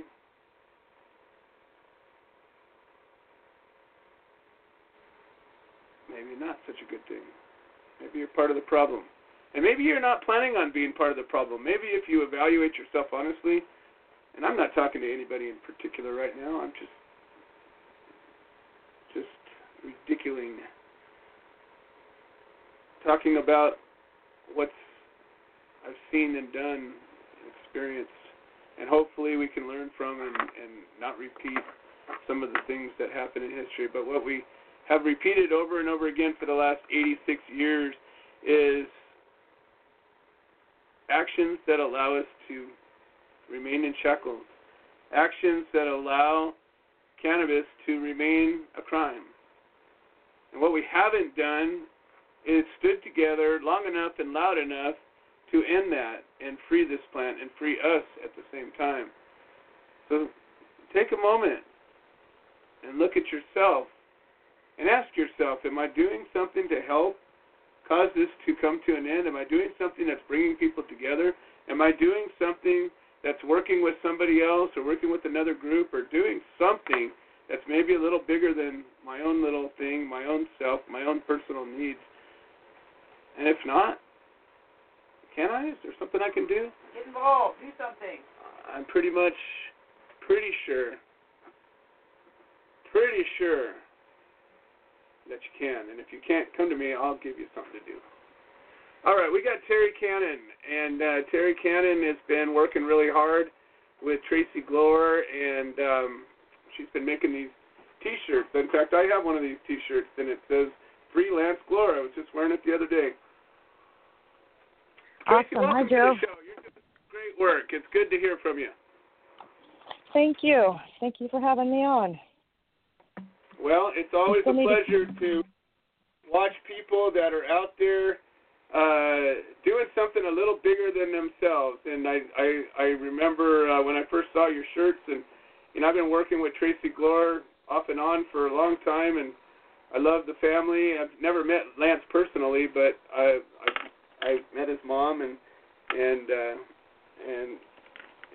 it just, again, it exemplifies what this is all about. Why in the hell is Lance Glore in prison? It doesn't make any sense whatsoever.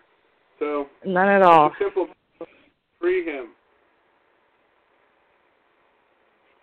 And one thing we can do to free him is we collected a bunch of letters signed by the public at HempFest that will be sent to the White House in a HempFest packet for Lance, as well as many other plant prisoners we collected signatures on letters for. But we're also doing a collage of pictures to show public support for President Trump granting Lance a presidential pardon.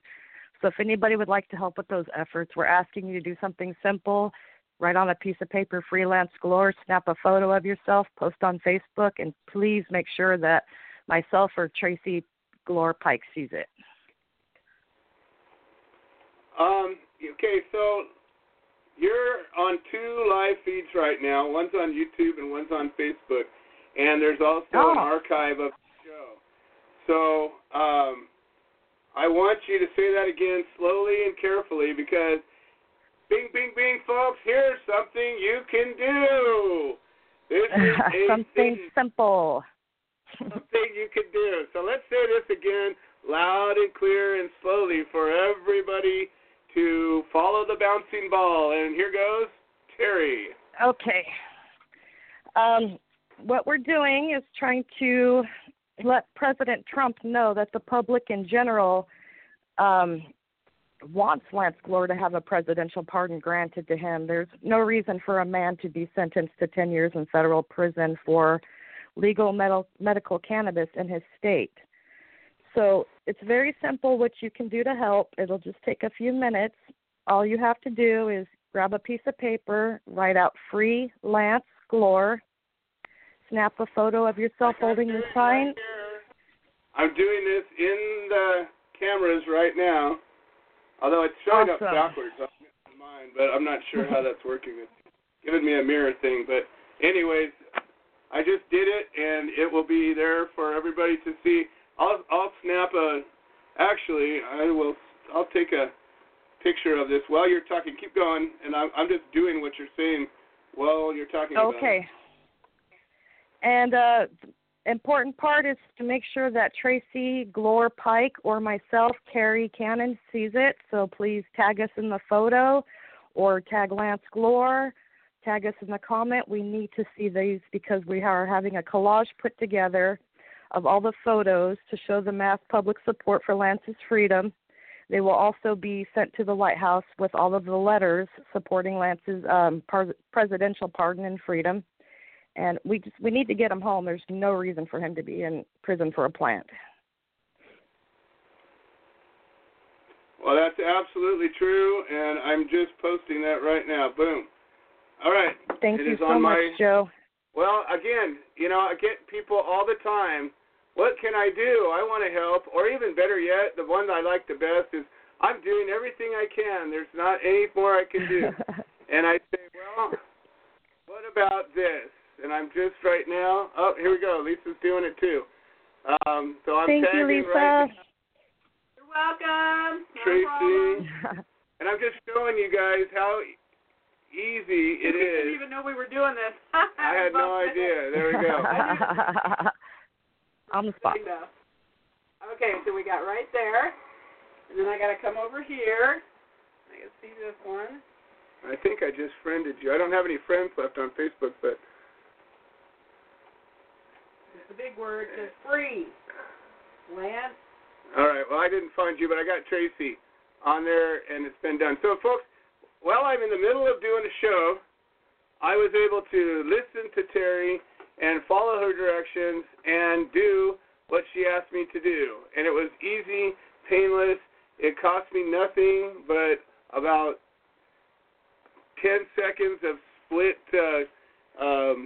thought process. I had to space out for a second to accomplish it, but boom, it's done. Take it and do the rest of the work. Everybody can do it if I can do it, and I'm so glad that you're out there pounding it. And I saw the work you guys were doing at the Hemp Fest, and guess what? The work you're doing is unifying work. It's work that brings people together. It is. And that's what I'm talking about, folks. That's how we're going to end this prohibition. Excellent. Well, thank you so much for what you're doing. And how does somebody get a hold of one of your fancy shirts if they are interested? They can message me on Facebook. The name is Kerry, Kerry. Last name is Cannon, Cannon. Or send me an email at itskcush@gmail.com. I have an Instagram page that's Freelance Glore. It's free_lance_glore. You can also reach out to me there. Excellent. All right, Kerry. Well, I appreciate you coming on the show, and anything else we can do, I'm at least here to help out. Appreciate it much, Joe. Thank you. You betcha. All right, Kerry Cannon, folks. All right, so 18 minutes left. I know George Martorano is going to come on, and he's got a little bit of a Q&A session he wants to do, and we got Tom Korby and Creed Leffler. So I'm going to tell this little story because I don't want to run too late today, but this is an important story. So last week we put one of these accusations to rest. Now remember this, folks. If you are being successful at rallying people, bringing people together, rising up and being bigger than yourself, being better than yourself, and try to get something done that has a value beyond whatever your own personal agenda is, you will be a target, and you will be attacked. And I never thought that to be the case until all of a sudden we started being successful, and lo and behold, the arrows and spears began to fly, and the craziest things have happened, and the craziest accusations have happened. And you know, I got to be honest, I never had an enemy in my life until I started helping other people with their cases. And somehow, some way, when you are righteous, and I say that because I'm righteous. I'm not here to do anything other than what I say, and anybody who's ever been with me for longer than 10 minutes knows that. You will be a target. And you will be, what's the easiest way to take out a target? You undermine their credibility. You can say anything. You can literally say anything. And you will begin to erode people's trust and confidence. And so, again, last week, we addressed one of these cases, and that accuser had an opportunity to come and speak up, and they didn't, and they don't. And this is the second, and there's only, I think, one more that's going to come up after this. And as far as I know, that's pretty much it. I welcome anybody to come onto this show, as long as you're tactful, polite, and come from the truth, to come on this show and join in, and let's talk. But some of the things we talk about are good and fun and wholesome and loving, and some of the things we talk about are how to avoid rattlesnakes. And sometimes if you can understand a situation, it can help you to understand the bigger picture. And everything that I talk about and everything that I say, I have evidence to back it up. There are pictures and videos and bank statements and records to back up everything I say. And if we ever, and I would almost wish somebody would one day put their money where their mouth is, and if you're going to make an accusation, turn it into an allegation, and let's file a suit. Let's go toe to toe, and see where it all plays out. But the bottom line is this: accusations are divisive, and I'm not going to stand for them. And in the past, I've always said, you know what, I'm above that. I don't need to answer it. And I never did. I've never once answered an accusation. And I'm not really going to answer one today, but I'm going to identify it, and I'm going to lay the whole history of what actually happened out and let you be the judge. You can decide to be part of this or not. You can decide to give it credence or put it to rest. And this is a long story that I'm going to boil into a few minutes. This is a story about somebody I don't think is a rattlesnake. I could never figure this person out, though, because this person was a good person. I think still is a good person. But why would they do something hateful and harmful if you're a good person? I don't know what the answer is.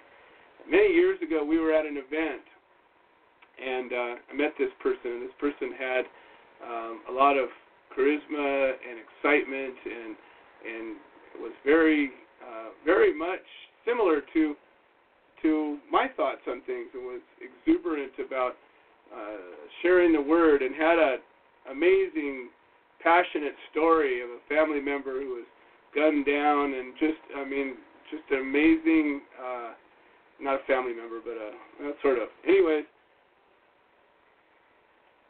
this was a person that was so passionate about this and had a vehicle, an ability to bring people together, a tool.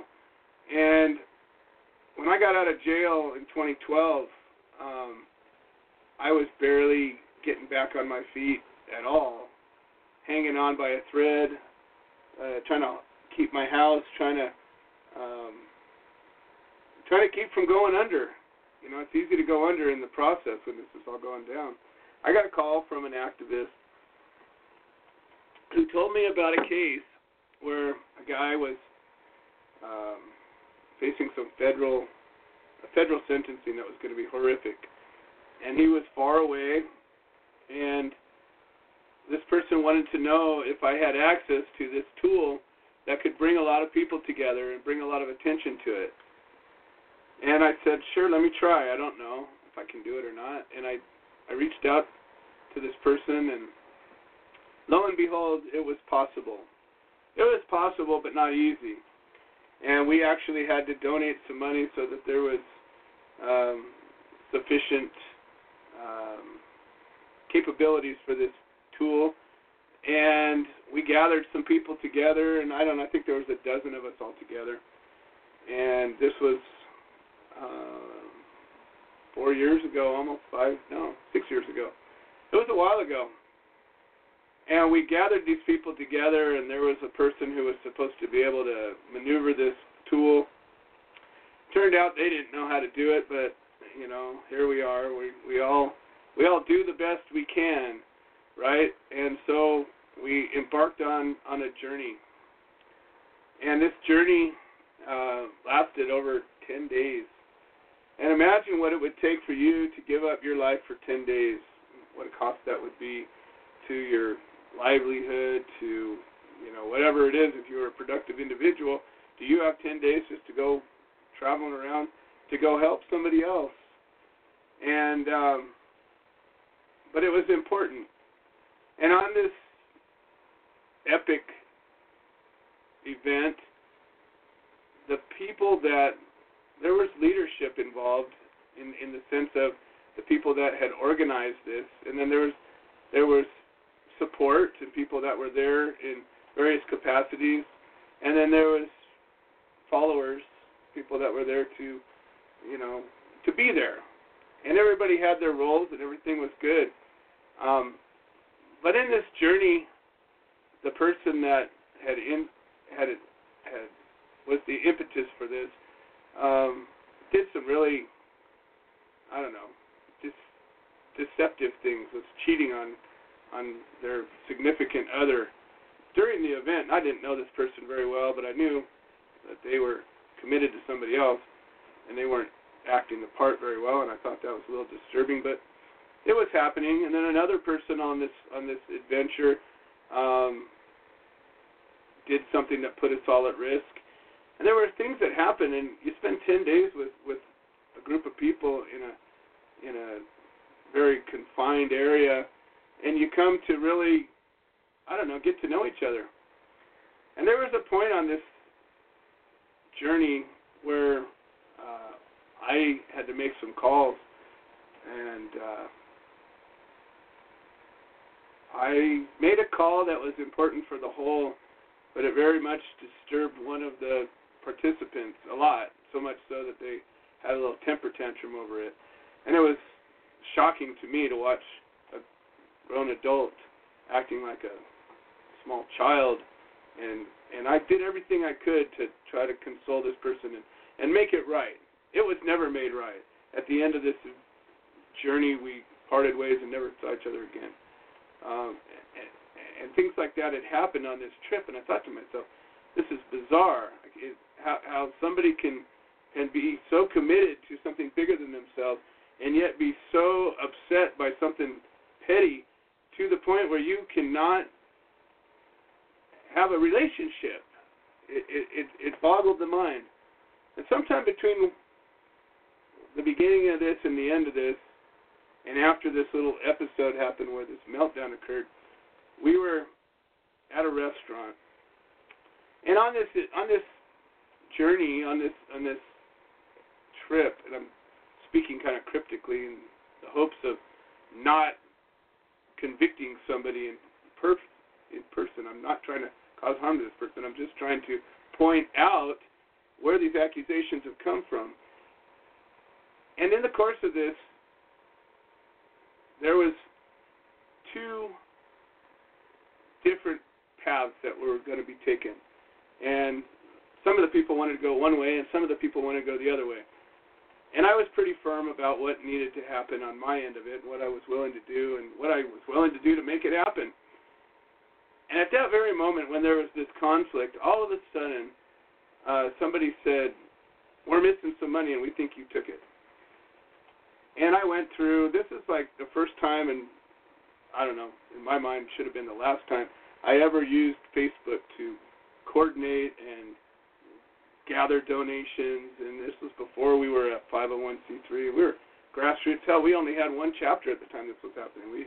We planted the seeds for a number of chapters when this was going on. But what happened was somebody had somehow thought that money got misplaced, and I got pointed the finger at. And I was thinking to myself, if I was going to take money, do you think I would donate 10 days of my life and spend everything I spent 10 times what they accused me of taking to make this thing happen? And yet that's the thing that got remembered.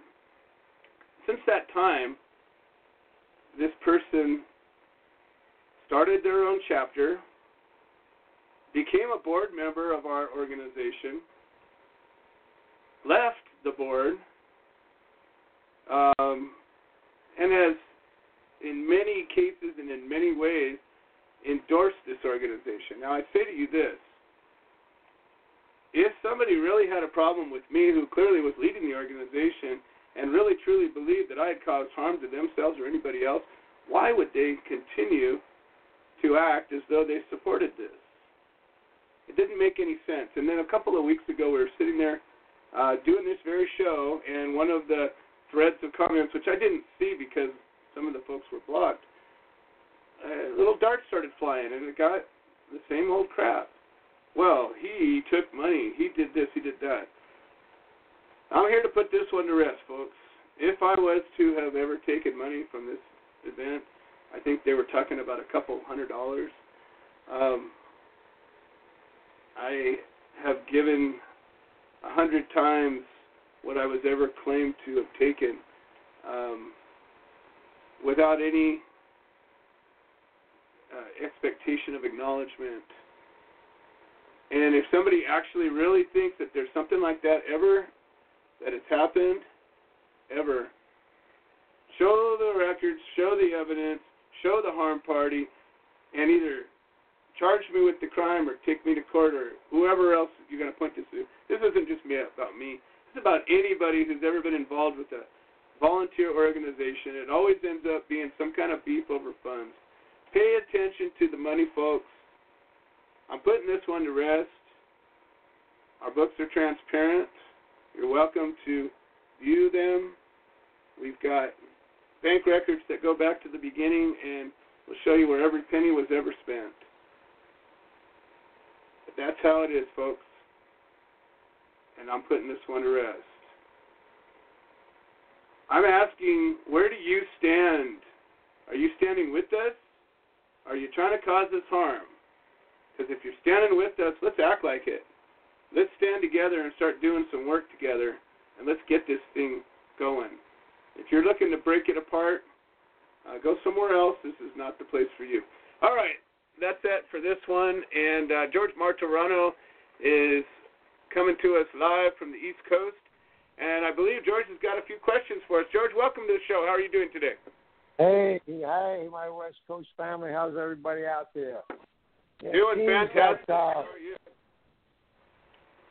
It seems that since I'm opening up the Hemp Cafe, a lot of people want to talk to me, and it's the old situation. People want to invest money in the cannabis industry, and to get rich. But I don't look at it like that. I look at it to help people. So, incidentally, Joe, I know you got your finger to the pulse. What's the future for dropping it from a Schedule I narcotic?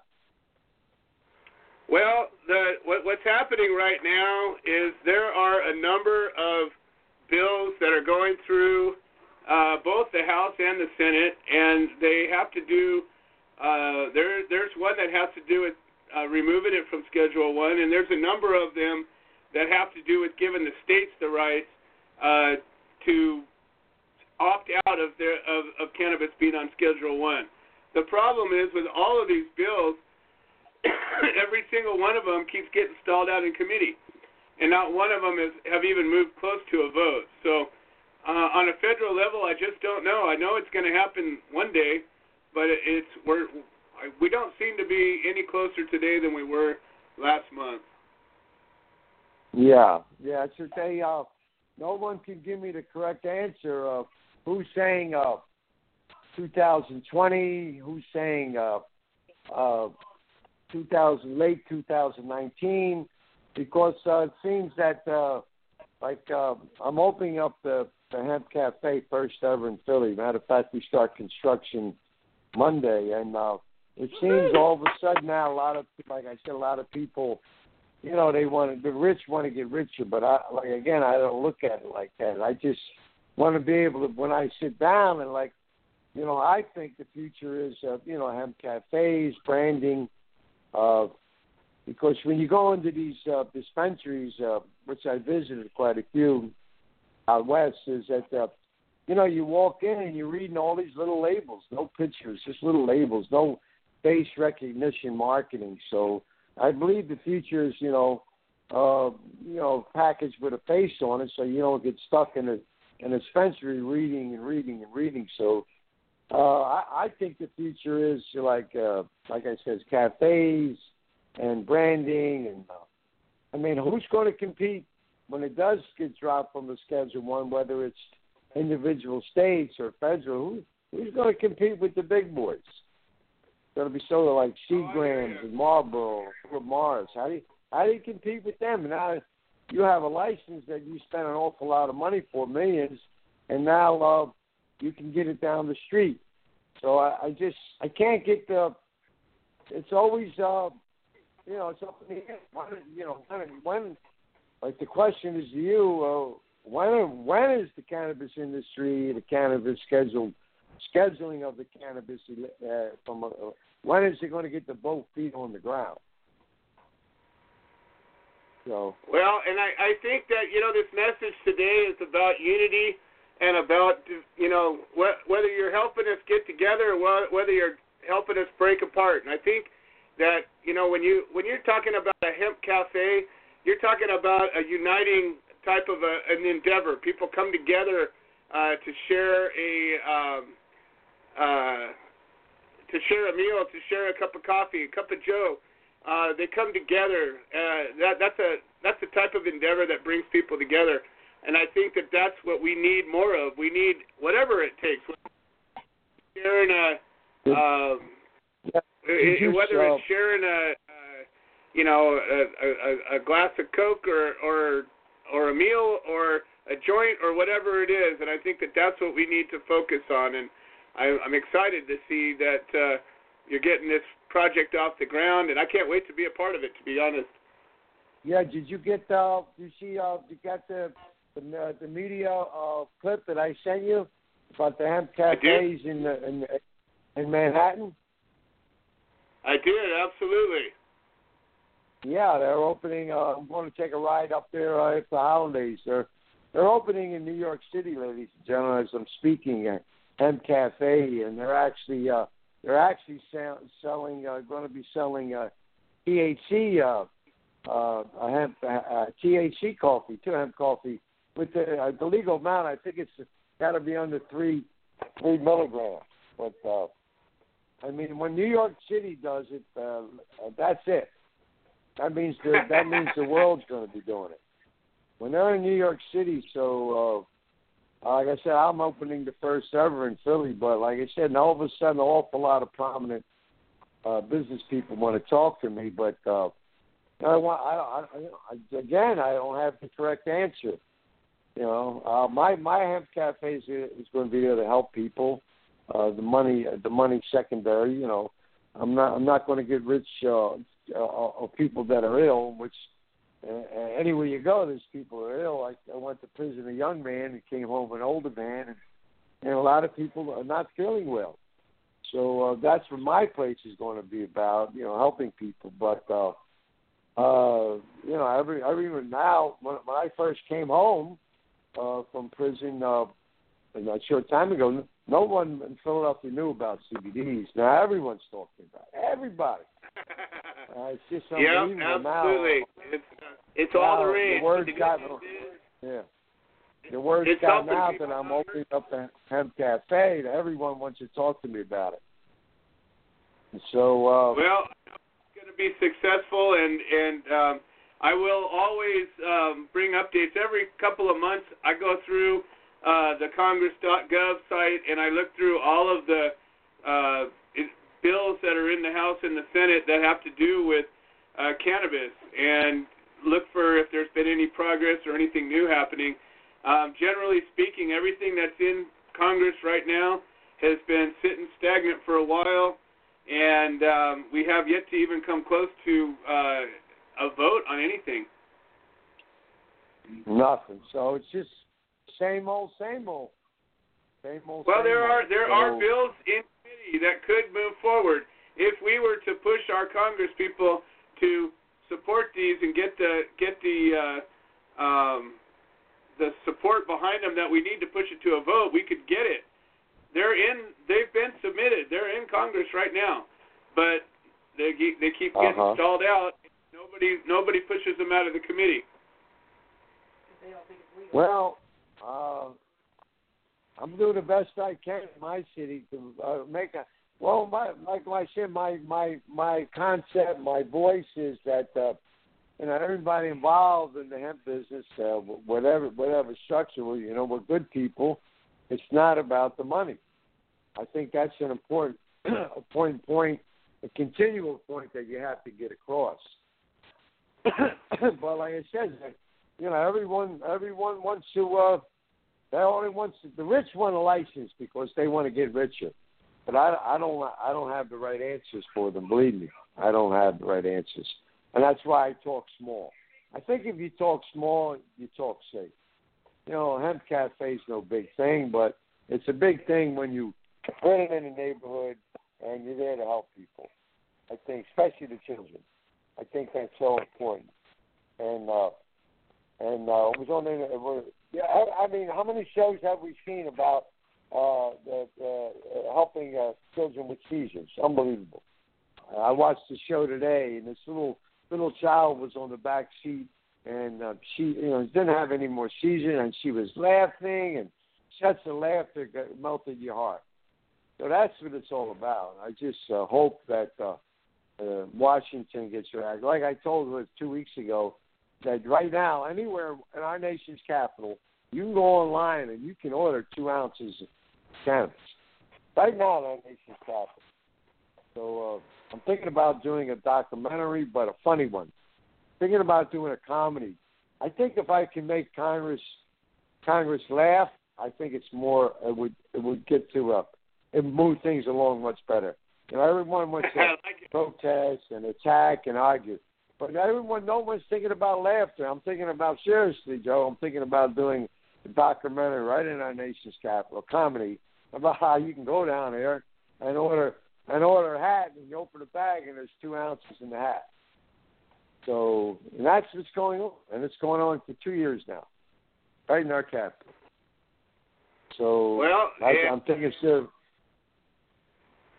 I think that's a great idea, and I think that anything that we can do to kind of kick it a little bit and cause them to think and realize that this is real, and there are people that are really doing real actions. Maybe we can get them to take us seriously. Right now, clearly they don't take us that seriously because they keep things status quo. Even though the states are passing laws, the federal government hasn't changed a damn thing. They've defunded a couple of things, but no real progress in the way that it needs to be made. So I think that we got to just keep trying different things till it works. All right. Thank you for having me on the show again, and I'm hopefully to make a trip real soon out there. Like I said, I'm getting the store opened up as soon as possible, and then I'll be able to travel. Excellent. I look forward to it. Thank you so much, George. All right. Tell everybody I send my love. All right. You betcha. Thank you, Joe. George Martorano from Philly. And George has been through so much, and he's making a difference out there. And he's walking the walk, and he's making a go at something that's a wholesome endeavor that is going to help people. And, when you get into the people that I work with, and I think one of the things that the activists that are causing the least amount of harm out there have in common is that when you dig down into it, we're here to help people. And whether it's to help people that are going through a case, or whether it's to help people that are suffering or dealing with an ailment, that's what's underneath it all, is making the world better and helping folks that are in need. So, George, you've always been that, and my hat's off to you. My hat's also off to James Meissner. He signed up as a member during this show, and my hat's off to you, James. I look forward to working with you. We've worked together off and on, and I am very supportive of your work. All right, we got Creed Leffler and Tom Korby. We are already 5 minutes over time, and we're going to cut it short, but let's see what Creed's got to say, and then Tom will close the show down. Creed Leffler, welcome to the show. How are you doing today? Hey, operator. The message we're running behind. Hi, Cup of Joe. Would you do me a huge favor and read, everyone, something one of my Facebook friends wrote today? I shared it on my page, and Shirts with a Purpose shared it on their page. So could you please read that for me? I'm looking it up right now here. Let's see what we got going on. All right. It should be right at the top of my page. Yeah, this is Creed. I had the pleasure of meeting this inspiring young man over coffee this morning. Creed has cerebral palsy. He uses cannabis because it helps relax his muscles so that he can function through life. Creed is a natural leader. His Move On petition to get marijuana removed from Schedule 1 has almost 7,000 signatures. Marijuana needs to be removed from Schedule 1 so that it can be studied. So we'll know more about how THC, CBD, and the other compounds in cannabis can make life easier for people like Creed. He's fighting his own good fight for us all. I don't believe there's any such thing as recreational marijuana, Creed says, as anyone who uses marijuana is getting medical benefits. It's all medical marijuana. And I totally agree with that. And Creed, it's great to see you on that picture. And this is good work. Good work. Thank you. You're very welcome. Well, Creed, we're short on time again. If there's a last shout you want to give, otherwise we got to get moving. We're in overtime right now. Thank you, Jesse. Korby, brother. Bye. All right. Thank you, and we'll see you next week. Creed Leffler, folks. All right, we got Tom Korby to close the show down. Tom, welcome to the show. How are you doing today? Oh, thank you, Joe. Not real well. I'm here with Frank and Ann. We both got severe allergies, probably due to all the smoke inhalation. I'll do my best to get through today. We took a picture, Frank and I and Donna, freelance glower. I think that's a really good idea. Let's hope. Yeah, let's hope. Yeah. Well, I want to bring up Heidi Lepp and Eddie Lepp. They have a motion and a meeting hearing tomorrow in Marysville at 10 a.m. That's 215 5th Street, Marysville.